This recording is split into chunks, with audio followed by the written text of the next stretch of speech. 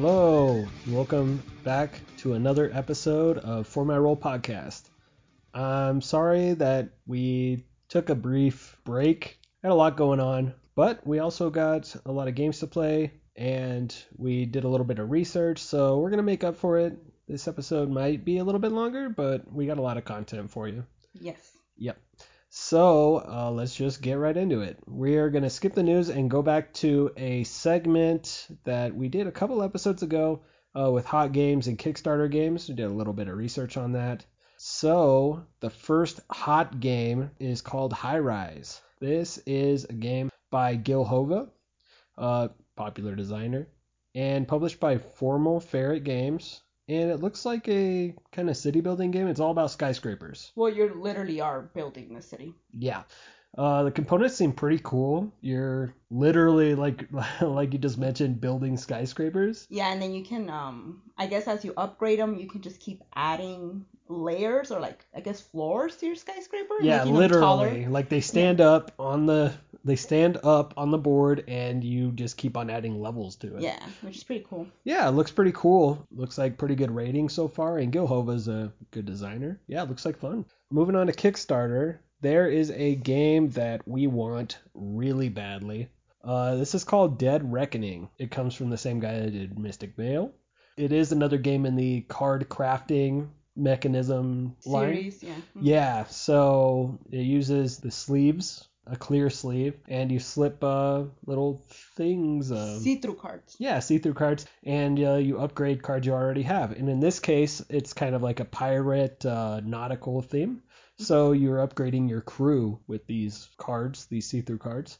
And it looks like the possibilities are endless. Like it might be like a Western Legends. You could do whatever you want. You could be a privateer. You can be a pirate. I mean, looks like there's a ton of things you can do. And it also has a cool little combat system where it's kind of like a dice tower but with cubes. Really nice artwork. It's the same person that did Black Angel. Yeah, which we love, and the artwork on Black Angel is phenomenal. Yeah, it's a lot of things coming together, but the high production value does lead to a high price tag, which we might not be able to do. Yeah, I was really excited when I saw the trailer, and I'm like, I need this game. And then I saw the price, and I'm like, I don't know if I need this game. Yeah. Price tag $79 before shipping.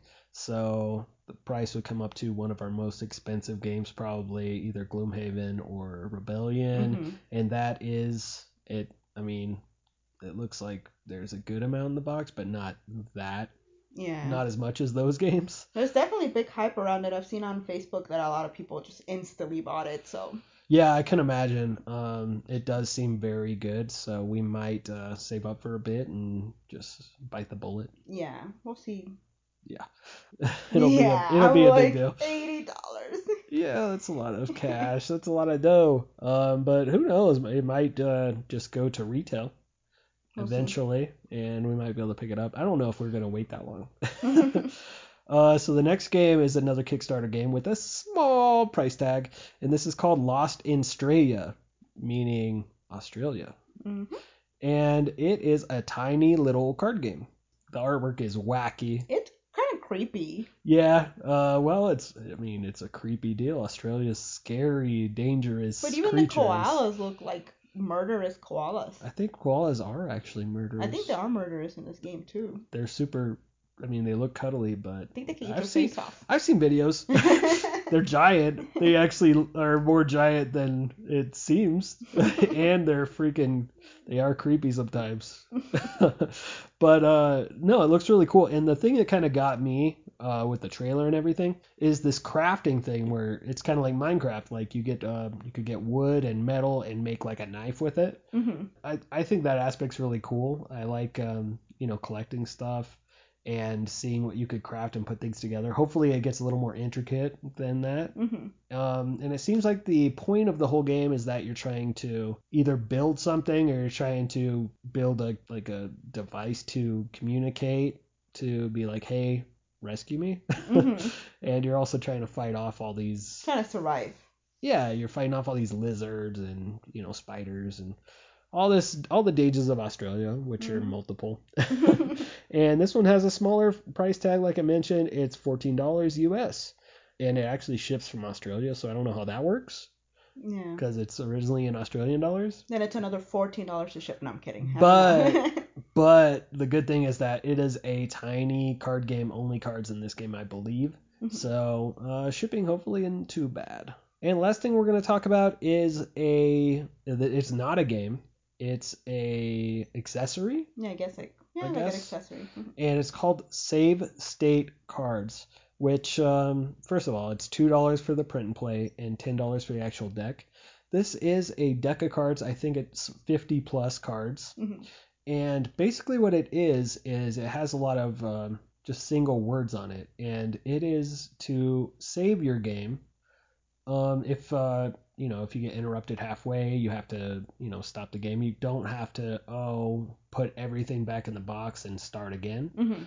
You could save your place with these cards that say discard pile, deck, first player's hand, first player's scoring cards, first player's discard pile. You could just put these cards to separate each of the cards. That way you could save your game effectively. Yeah. And they have cards for everything. Like I said, 50 plus cards. So you could go up to like probably 5 players plus and a bunch of different, I guess, scenarios that you would need them for different things. Right, and I think they're probably double-sided too. Like you could save a lot of things, like probably everything you could think of. They thought it through. To blow and all of that, I think it said. Yeah. So it's a really cool idea. I just figured I'd throw it in there. Once again, $2 for the print and play and $10 for the actual deck of cards. Yeah, really interesting. So now we're going to get into games we played. This one is a new one that we just bought. We had played it originally at MeepleCon, whenever it was still MeepleCon. In Las Vegas, yeah. Yeah, before it was Dice Tower West. It came out in 2016, designed by Gil Hova as well, as we mentioned earlier. Formal Ferret Games, and it is a card drafting / set collecting game. Yeah, this game is a lot of fun. The artwork's a lot of fun. The cards are a lot of fun. Yeah, very humorous. Yeah, you basically have your own you're running your own network, and you have different time slots. Yep, there's 8, 9, and 10 p.m. And then you're pretty much putting shows on different time slots and trying to score for them depending on what ads you have and what stars you have starring in them. Yep, yeah, you're basically collecting stars and ads, and you're throwing them on your different shows. Some shows require a star or a ad or both. So, yeah, ads get you money. Stars cost money. Some of them do, yeah. Yep. And some time slots you have to have it, like you get bonus points if it's on at 8 p.m. And you get points for having sci-fi in certain spots. And yeah, it's just really simple, and man, the some of the shows and actors are so spoofy, satirical and stuff. We played this with our son, and he beat the crap out of us. Twice. Yeah. Wait, twice. Wait, did he win the second time? Nope, I did. Yeah, you did. Man, it's a really good one. Yeah, and the mechanism's interesting. So you can have like a good kind of like machine going and set up, the 3 different shows with really good ads, and you could be like creating revenue every single time you reset. But the thing about it is you can't just stay like that and be like, okay, I'm good for the rest of the game, because the shows degrade over time. Degrade over time, and then eventually they're worthless. So you kind of you're forced to keep upgrading and keep switching out the time slots. Yeah, you gotta keep it fresh. Yeah. Yeah.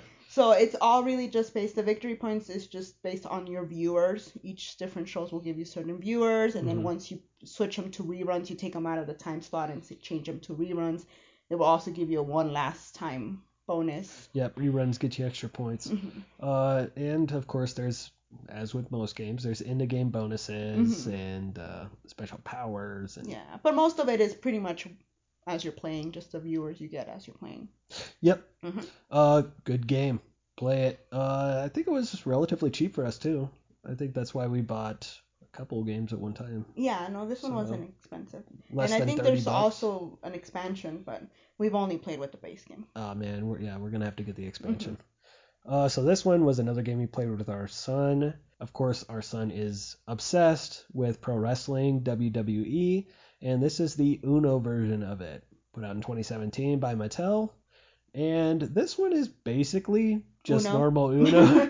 But it has one interesting mechanism, which is called lock up, I believe. This one, when you play it, you choose another player and you can pair the highest cards in your hand. Mm-hmm. The one with the highest card gets to hand his card over to the other player. So you get rid of a card. The loser. So yeah, you get rid of a card and the other person has to have an extra card.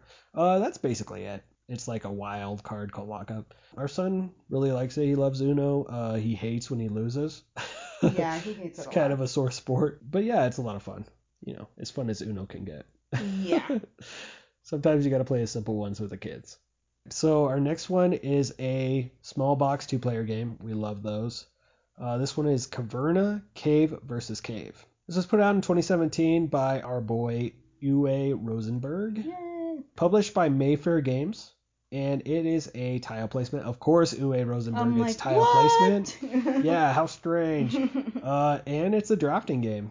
And you're building your cave, I guess. You are building your cave. You're excavating it and making rooms within this cave. And that's pretty much it. But the trick is having the right resources. There's special rules for placing the caves. Mm-hmm. You get more actions as the game goes on. So it kind of gets longer the further you go in. Mm-hmm. Got to be strategic with the number of resources you need to build your certain rooms. Yeah, and pretty much, especially at the beginning, you only get 2 turns each, so... Yeah, it's kind of cutthroat, too. Yeah, so you have to make sure that you're taking advantage of every single turn. Yeah, because there's only like one excavation one, and if you can't excavate your cave, you're kind of stuck. Yeah, because you need to excavate to make space to then buy a building. Kind of like a building, but... Yeah, like a room. Yeah, to put back into your cave. Right. And that space that you've made. And rooms are worth both victory points, and they give you special actions. Mm-hmm. It's a real good 2-player game. It plays surprisingly quickly.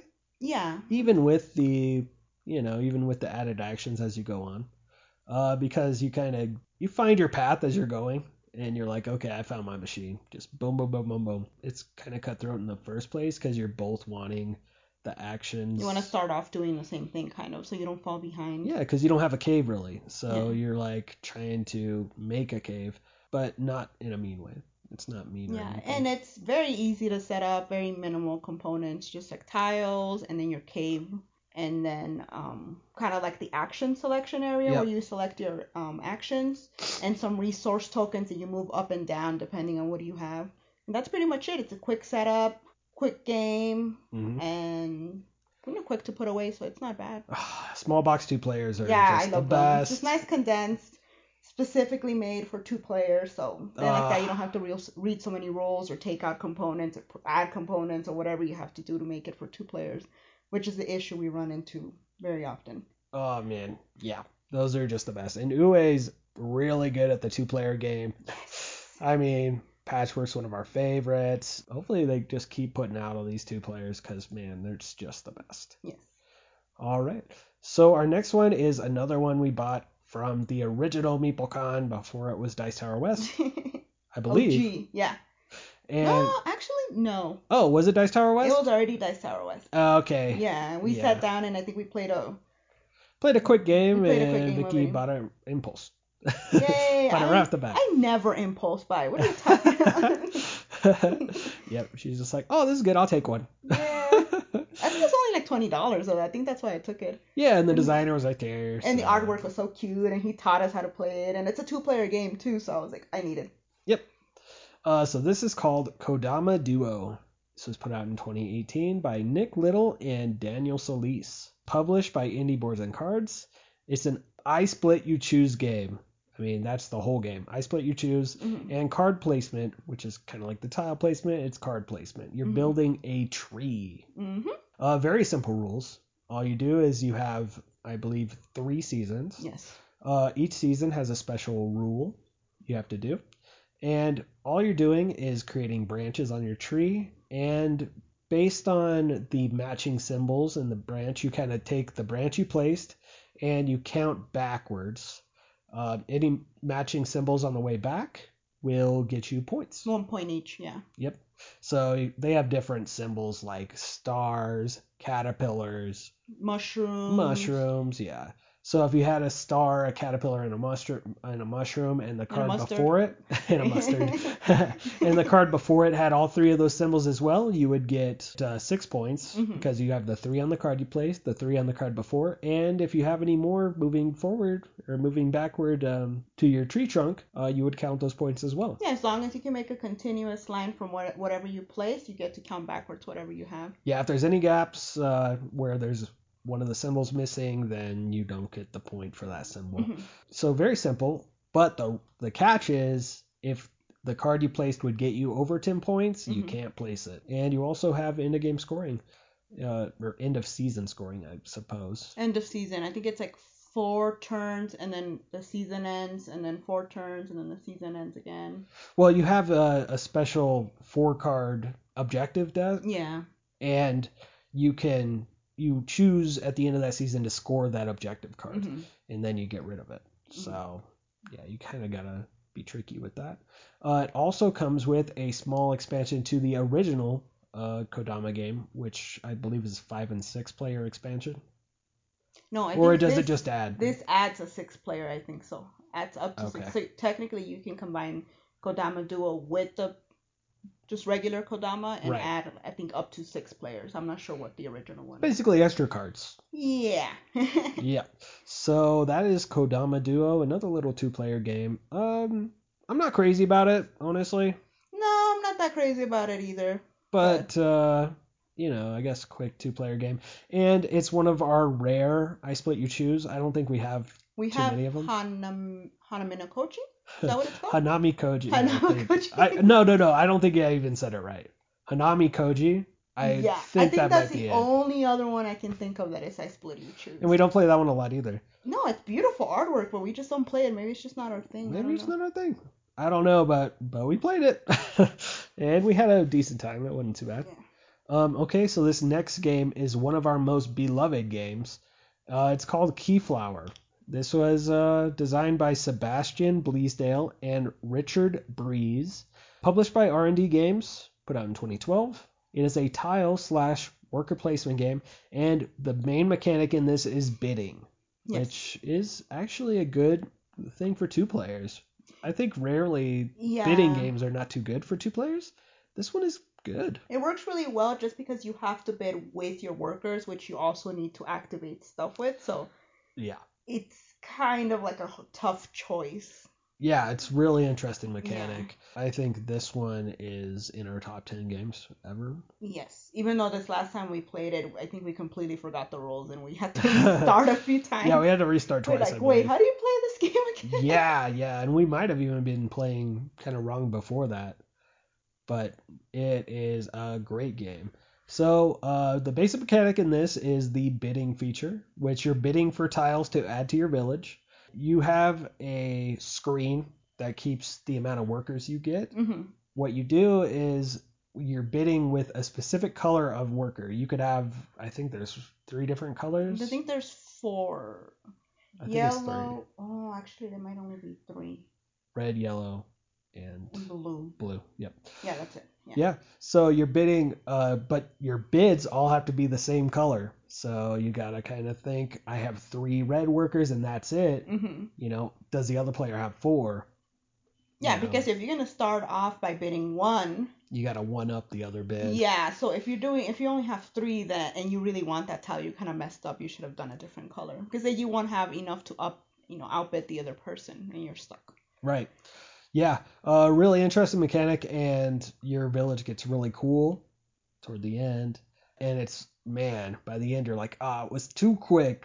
Like, you want to keep playing because you just set up your village. Yeah, and then it also kind of has like a Carcassonne thing where you have to match up like grass to grass and road to road. Yes. And each kind of like building that you create will usually give you some type of resource. Right. And the interesting thing about it is when you produce a resource, it stays on that tile. Right. So if you want to transport those resources, you have to use another tile that will let you move them.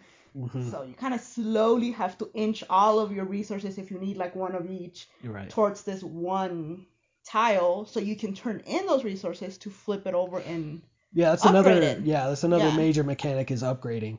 So that's pretty much the bulk of your victory points. Yep, you get victory points and you get more powerful actions with Mhm. upgrading these parts of your city. Mhm. Yeah, I don't know what else to say. It's great. Yeah, and you really do have to be very strategic about it. You won't get a lot of tiles and the seasons go by really quickly. And I Mhm. kind of messed up where I got something that is going to be upgraded with a certain type of resource, and I didn't get anything that created that resource, so I didn't have any way to get it, Yeah. any way to finish that Yeah. that building. So yeah, it's really tight game. Right. Oh, and another catch is that you can use your opponent's buildings. Hmm. So then they keep your worker too, though. Yeah, no, that's yeah, that is another thing. They get to keep your worker, but it could be totally worth it to just be Mhm. like, I am going to, start bidding on. It's basically a bid as well because in order for you to use your actions, even on your own tableau, you kind of have to outbid either yourself or how many workers are on Whatever there. was already there So if you before. want to take the action once, you could put one worker, and then if you want to take the action again, you got to put two more Yeah. of the same color. So you really got to strategize. Which really, that's like goes back to what makes the workers like so valuable. Right. It's like you have to use them for your actions, you have to use them for your bidding. You also don't want to just buy all these buildings that you might not even be able to upgrade and kind of just Yep. taking up space. So Yeah. You want to make sure they're worth victory points. yeah, a lot of tough decisions. And that they're valuable enough to get you more actions or whatever. Mm-hmm. Yeah, so it is a great bidding game. 2-player is great. I don't even know how it plays with more. I suppose most bidding games are probably good with more. Maybe more cutthroat for sure. Yeah, well, it would probably be good because it might be a little bit longer. More options. I'm Yeah. sure there's more tiles out there to bid on. And you probably get more meeples, like more workers as well. Good game. Good game. Yep. All right, and now we're going to get into our deep dive.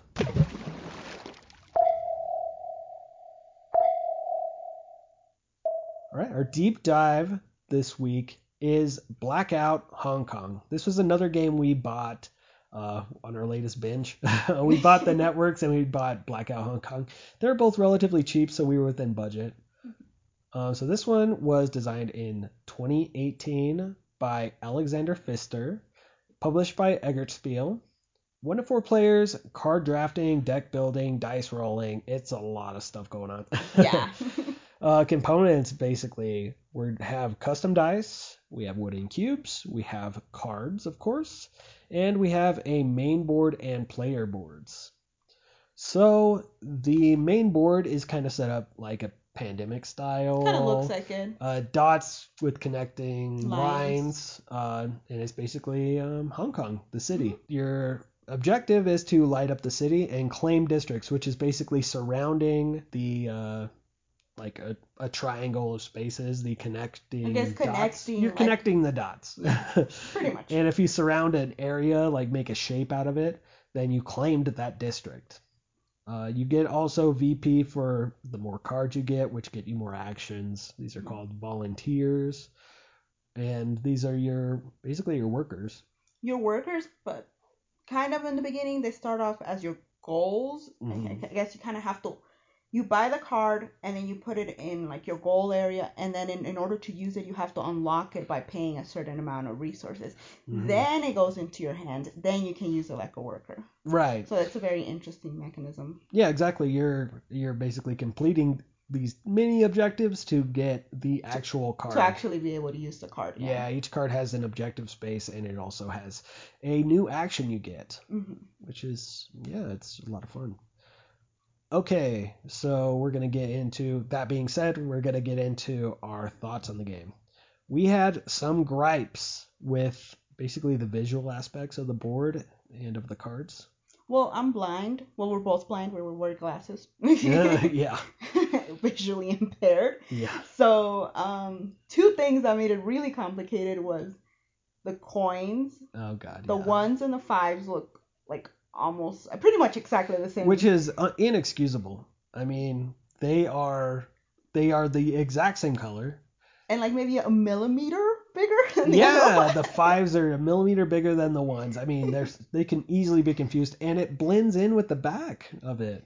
Yeah, they're exactly the same color. I mean, yeah, the numbers are the exact same color as the backing of the the coin visual. So like the 1 doesn't pop out or the 5 doesn't pop out. Exactly. It just looks like a coin. Just I mean, make the ones a different color. Why not? Yeah. I mean, a different shape. there's I no don't know. excuse really. There's really no excuse. So that was a major gripe. And I mean, we tried separating them, and it still was didn't like work. confusing. Yeah. So back to the fact that we can't see very well Mm-hmm. these special dice that it came The with. custom dice, Yeah, they have resources on each side, Right.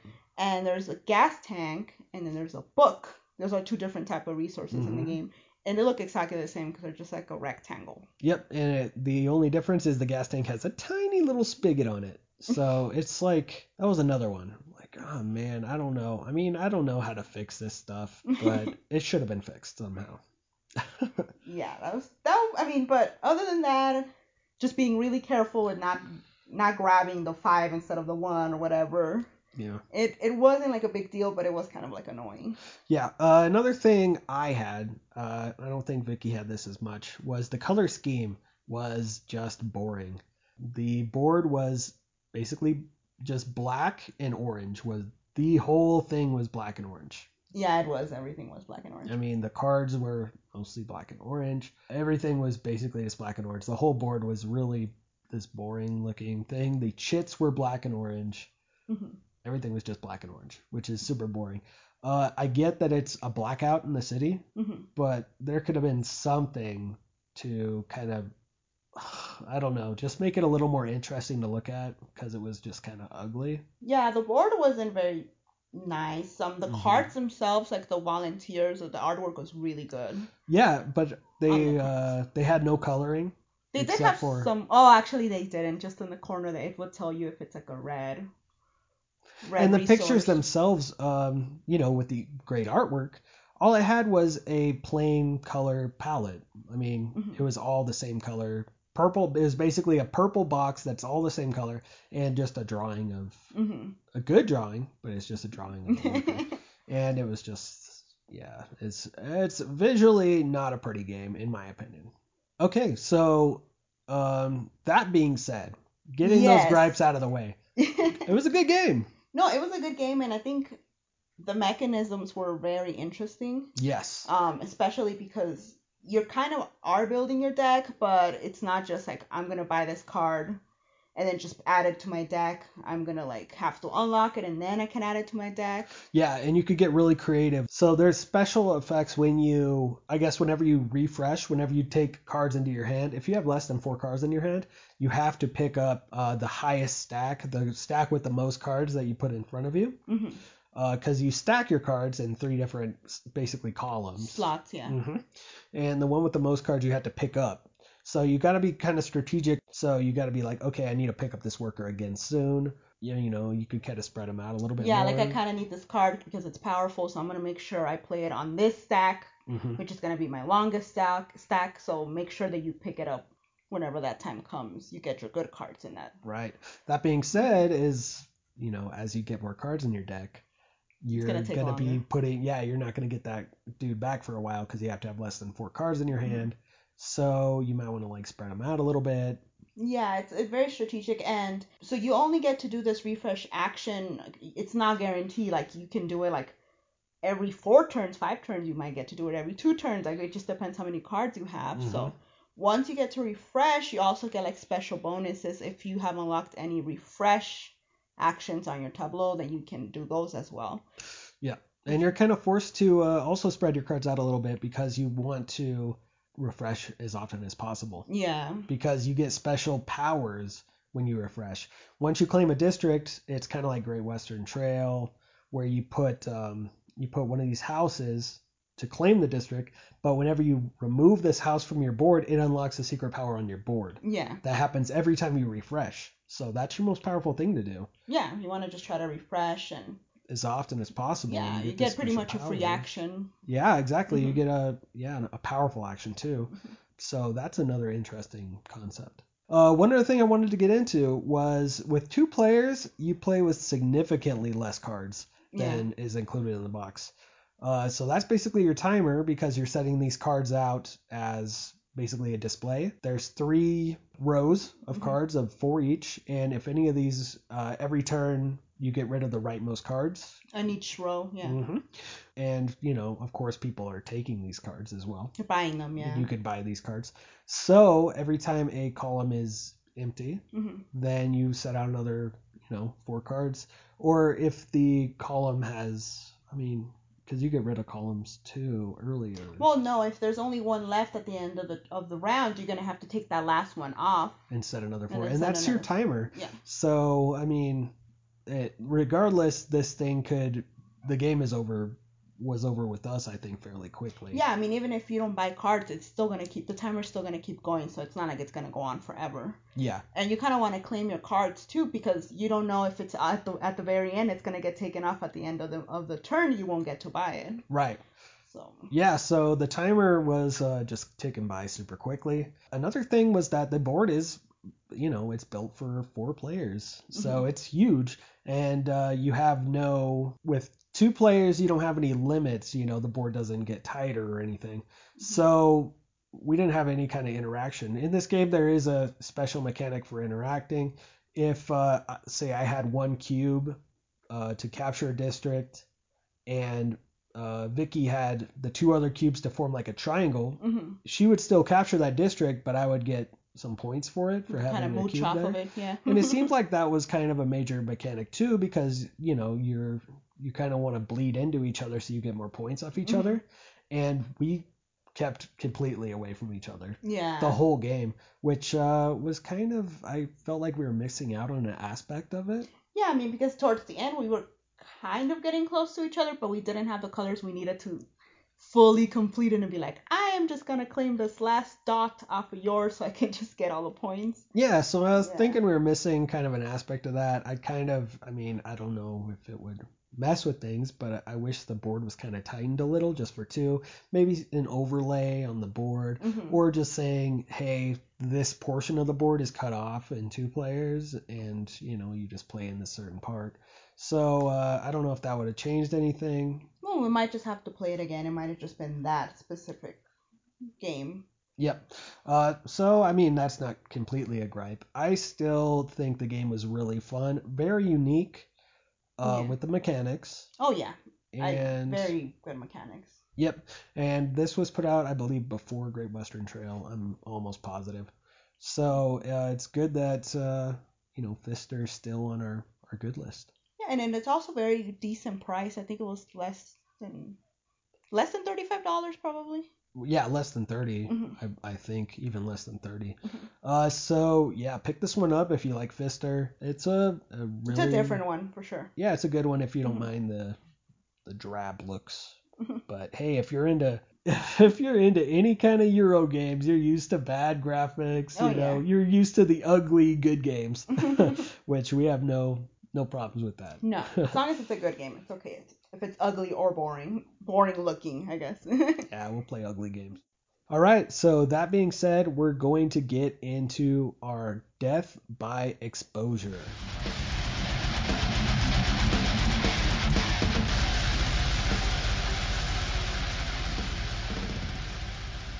This week's Death by Exposure is a movie that is on Amazon right now, or I guess came out on Amazon, and it's called Knives Out. This was put out in 2019, directed by Rian Johnson, a star-studded cast of great actors. Everyone. Yeah, it's got everyone in it.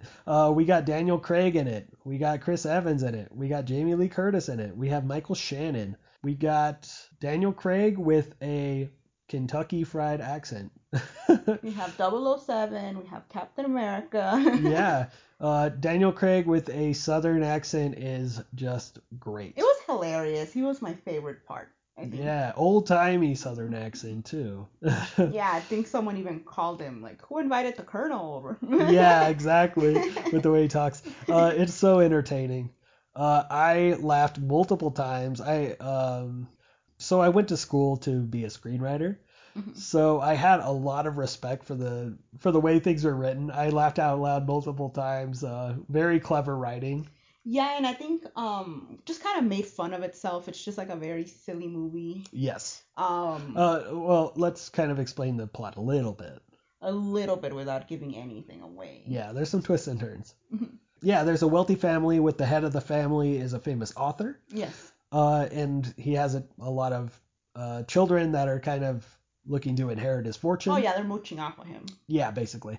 And he shows up dead one day, and it looks like suicide, but it seems like it might be fishy. Mm-hmm. Daniel Craig's an investigator who was just hired randomly. He received a big bundle of money to investigate this, and he doesn't know from who. Yeah. So he kind of shows up with the investigators, and Daniel Craig's a famous investigator. Mm-hmm. So yeah, he doesn't know why he's there. He doesn't know who hired him, and he's trying to track down the killer, if it wasn't suicide, basically. Yeah, and it's kind of just hard to figure out who had the motive. Yeah, it's a whodunit. Everyone had the motive. Everyone was mooching off for him. Yeah, exactly. Everyone They're was- all They're all terrible Yeah, people. they were all this close to getting cut off. So with the exception of his caretaker, yeah, who everybody's trying to get information out of her. Yeah. Because she was the closest to him. and actually cared about him. Yeah, so it's a big whodunit kind of movie, and it's humorous. It has a lot of twists and turns. It's has a lot of great actors. Mhm. It's well written. It was a good little movie. It's good, and then you kind of just try to figure out like, oh, I think this person did it. No, I think this person did it. Yeah. So you pretty much has you guessing all the way until the end. A lot of tongue-in-cheek humor as well. So yeah, what do you think? I liked it. I don't know if it was like the best movie ever, but No, it was a good weekend. it was a good, movie. yeah, just kind of like just something. Just a fun movie. Yeah, something just lighthearted to watch. I would give it like a 3 out of 5. Yeah, I think a 3 is appropriate. But I would still recommend it. I mean, you can watch it. It's on Prime. It's not gonna cost you anything. Exactly. It's not that long. It's entertaining. It's so. not gonna get an Oscar. It's not gonna get an Oscar, but if you want to hear 007, I'm kidding. Oh, that alone is worth the watch because he is hilarious with his Kentucky Fried accent. Oh, and Captain America being a total douchebag. Oh yeah, he's a dick. Then go There's a watch lot it. of people who are dicks in this movie, but man, it very cleverly written. So, Knives Out. Check it out. Check it out on Amazon.